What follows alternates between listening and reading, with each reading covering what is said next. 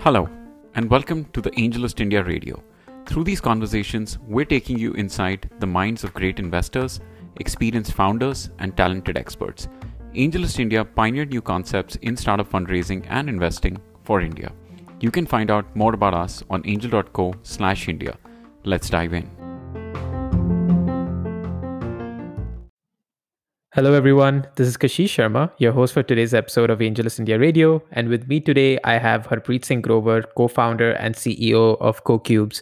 An absolute delight to have you aboard, Harpreet. Hey, thank you, Kashish. I think you mean co-founder and ex-CEO. And this is something I keep telling people in the company also. कि one reason we write founders is कि founder तो हमेशा रहता ही है, CEO तो बदलते रहते हैं. Very true. Very true. My bad. Awesome. Harpreet, you were the co-founder of CoCubes, ran it for 12 years before seeing its successful exit to Aon Hewitt, and now an active angel investor and a venture partner with First Check. This could have sufficed as an introduction, but you're also a recently published author of Let's Build a Company, Startup Story Minus the Bullshit. I absolutely love the tagline. Everyone has given amazing reviews. I loved the book when I read it. I'm curious, how long was the writing process? So I'm saying we didn't want to write the book actually, in the sense of, when somebody asked us to write somebody said कि book लिख लो, and we said यार हमने Flipkart तो बनाई नहीं है, तो why write the book? But then the feedback that came was, look, when somebody reads the Flipkart book, they don't really say I'm going to build a Flipkart, right? Right. But you have worked hard, you've got a decent exit, and you made money for everybody involved. So go ahead and write the book, and that made sense. And we think. Yeah. Built a larger company, we had not made the mistakes that we made. Yeah. So which was the reason for writing the book. Once we were convinced on writing the book, it took about 6 weeks to write the book, which I think is fast. Yeah. But right. So this ended last October, and we released actually this October, because, there are reviews that happen, and then COVID hit and all of that. So the book writing took 6 weeks, but the process took a year. Right. And of course, 12 years of a long journey for all of this to come together. That is true. Yeah. Not an overnight success. Harpreet, for our audience which might not be aware, can you please elaborate on CoCubes and the vision that you had for the company when you started earlier? No, absolutely. So, the name CoCubes comes from the first two letters of three words, CEO, cross CEO from connecting colleges and companies, becomes cocubes.com. When we started the company, the whole idea was we were in IIT Bombay. So many companies came to hire, but there were 34,000 colleges in India, and most of them in tier 2, tier 3 cities, and no employers went there. So could we bring all these colleges online? Could we, provide a better opportunity for graduating people? And, could we help companies hire faster and easier? That was the broad vision that we started with. That can we impact careers for, let's say 10 million kids in India each year, and then could we take it forward? Right. Makes sense. And I mean, just a personal anecdote here, but back in 2015, I was in the 4th year of my engineering college at VIT Vellore. And I remember the only placement exam I sat for had a CoCubes assessment test that I had to give. Which company was it?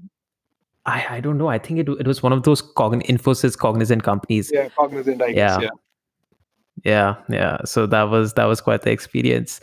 But coming back, I mean, in the book, you've dedicated an entire chapter to the importance of the market, and have mentioned of instances where it was difficult to justify the HR tech space to the investors back in 2007.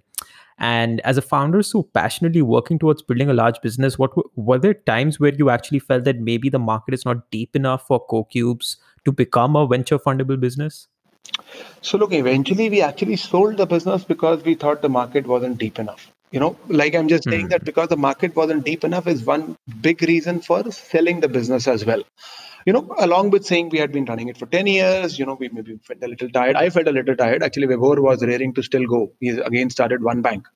But coming back, if you see when we started the company here, at least, when I was young, 23 years old, we started CoCubes because we felt passionate about the idea. After starting, we understood, array ye edtech hai, array ye HR tech hai, and nobody wanted to fund it, for the longest time. It took us more time to realize that, there is lack of market in this particular segment. So if you ask me, I think if you can be a little more careful about market depth when you start the company, I think that is great. At the very least, you can be honest, and you might not need VC capital, and you might build a profitable company from the start. And at the end of 10 years or 8 years, you might just own the full company, rather than owning 40-50% of it like we did, because we ended up raising VC capital and realizing the market wasn't deep enough. At the same time, because we were doing something that we were passionate about, we could do it for 10 years. When things actually went bad, which they did, we actually could, put our feet in the ground and actually do it because we still believed in the vision.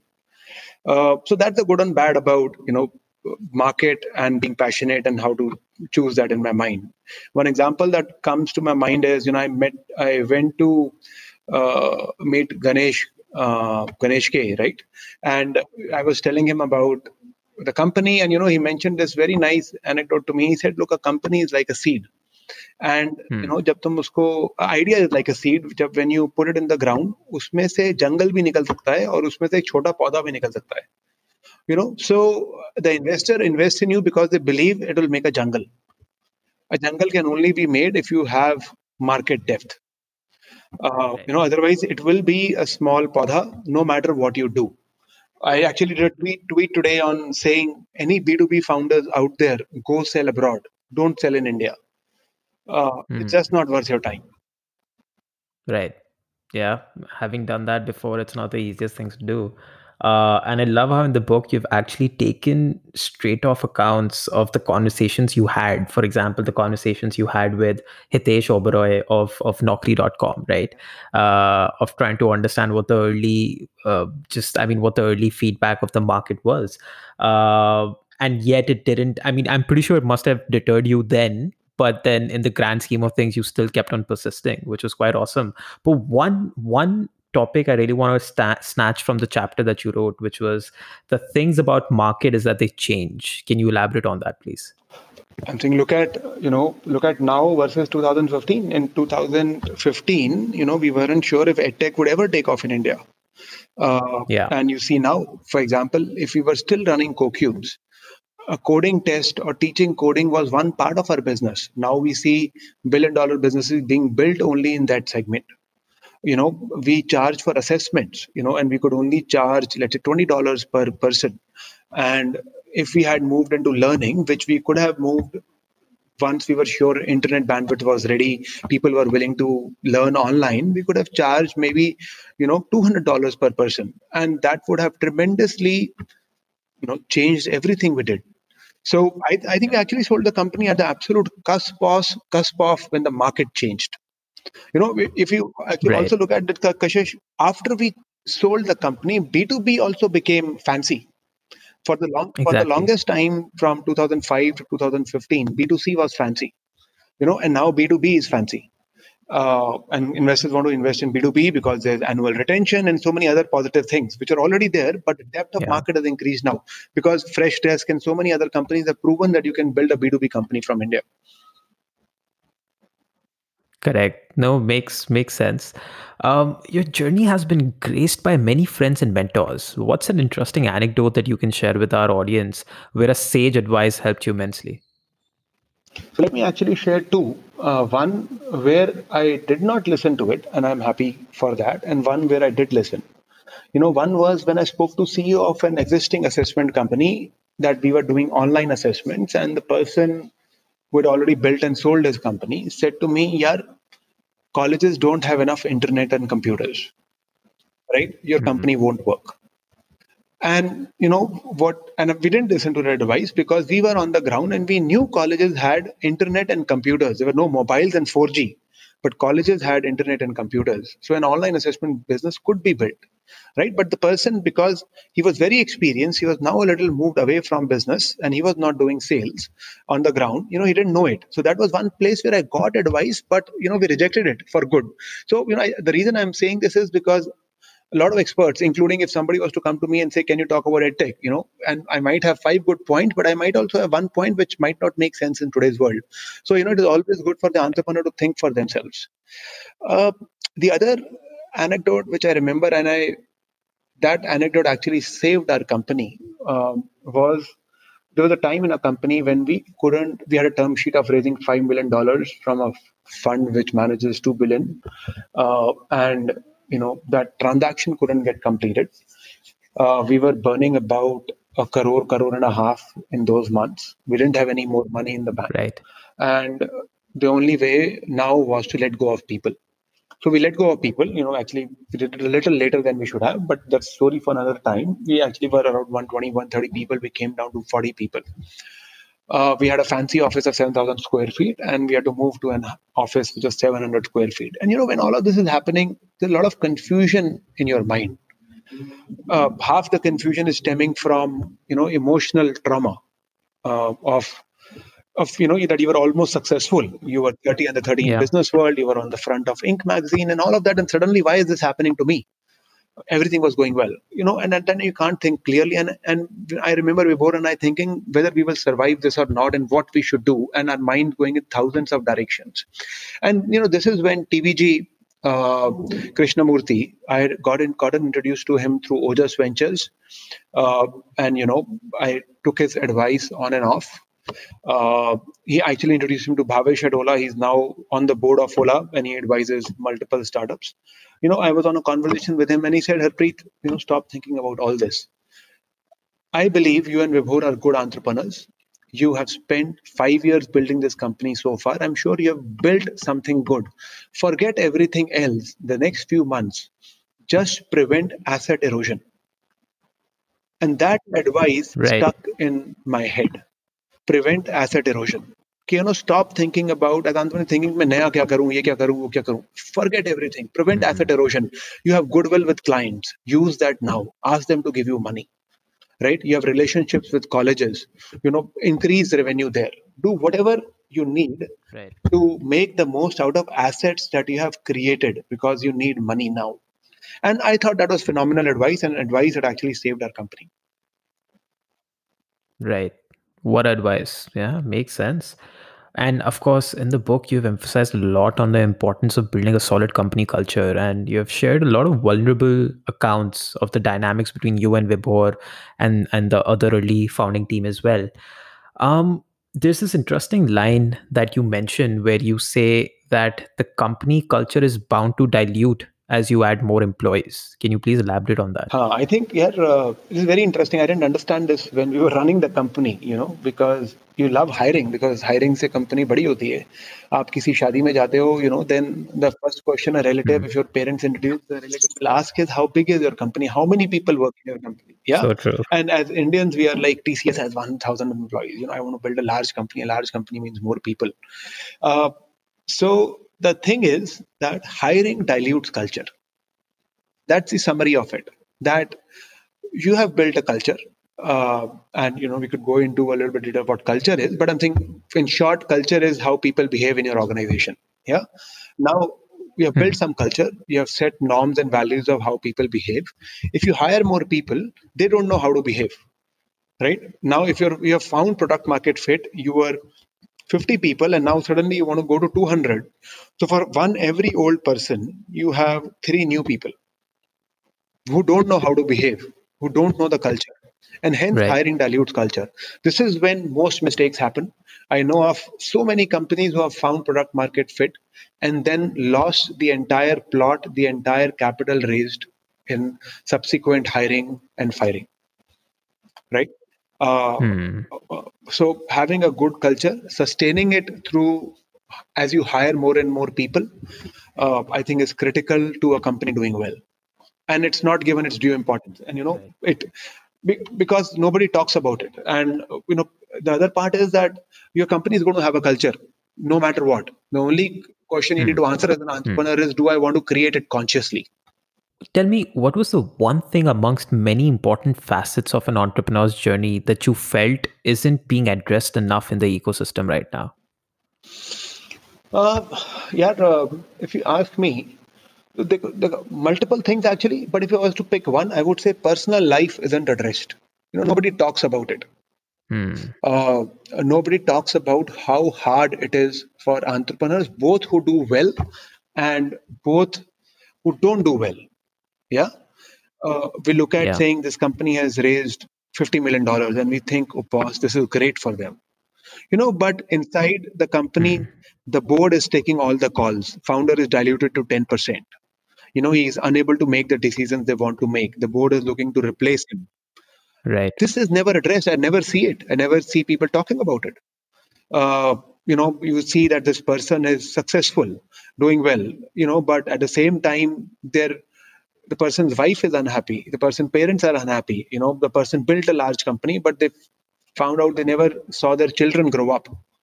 Right? All of this isn't addressed. And, time passes by and for people both successful and unsuccessful, you look back and think, hey, we could have done these things differently. And even then, people aren't writing much about it. So, the message I wanted to give was that this is the case with everybody. If you are in a situation which is personally hard, pick up the phone and talk to people you trust. Find someone to talk to, because it can be addressed. And, you're definitely not alone in feeling that way. With the ecosystem just running at such a fast pace right now, do you think finding the work-life balance has gotten worse or has it slightly improved than what it was before? यार last 1 साल से ना मैं कुछ कर नहीं रहा हूँ, टाइम पास कर रहा हूँ, किताब लिख रहा हूँ, doing other stuff. Yeah, I realize even after that, the amount of time I spend with my daughter is only 2.5 hours a day, not more than that actually. मतलब I'm just saying quality time maybe 2 घंटे होगा. Rest is some dinner, lunch, ABCD, XYZ. So if you can spend 2 hours of quality time with your family every day, if for those 2 hours you can keep your phone down, if you have the mindfulness to not think about work for those 2 hours, then I think work-life balance doesn't suffer. That you can still do a lot of work and also have a healthy personal life. The thing is about not looking at your phone while you're having family dinner or, taking off a Sunday to go on a small trip. Right. And even forget the family, that comes later. If an entrepreneur was to ask me, what is the one thing that I can do to ensure that my company does well, I would say, go across and ensure you exercise every day for 30 minutes. I'm saying, go run for 30 minutes. And why I'm saying running over anything else is because running doesn't need anything. आप किसी भी शहर में कर सकते हो, किसी भी जगह कर सकते हो. You do not need any partner. You have no excuse. So if you can take bath every day, why don't you go and run as well? 30 minutes. I can guarantee it will change your life. Right. I think you did mention that there was a moment when you thought that if I keep myself fit, I can keep the company fit.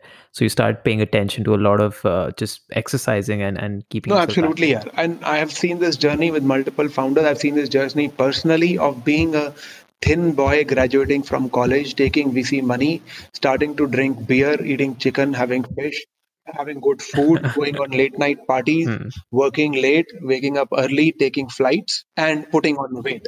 All of this is correlated. And as I was putting on weight, we were also hiring people. The company was also getting fat, right?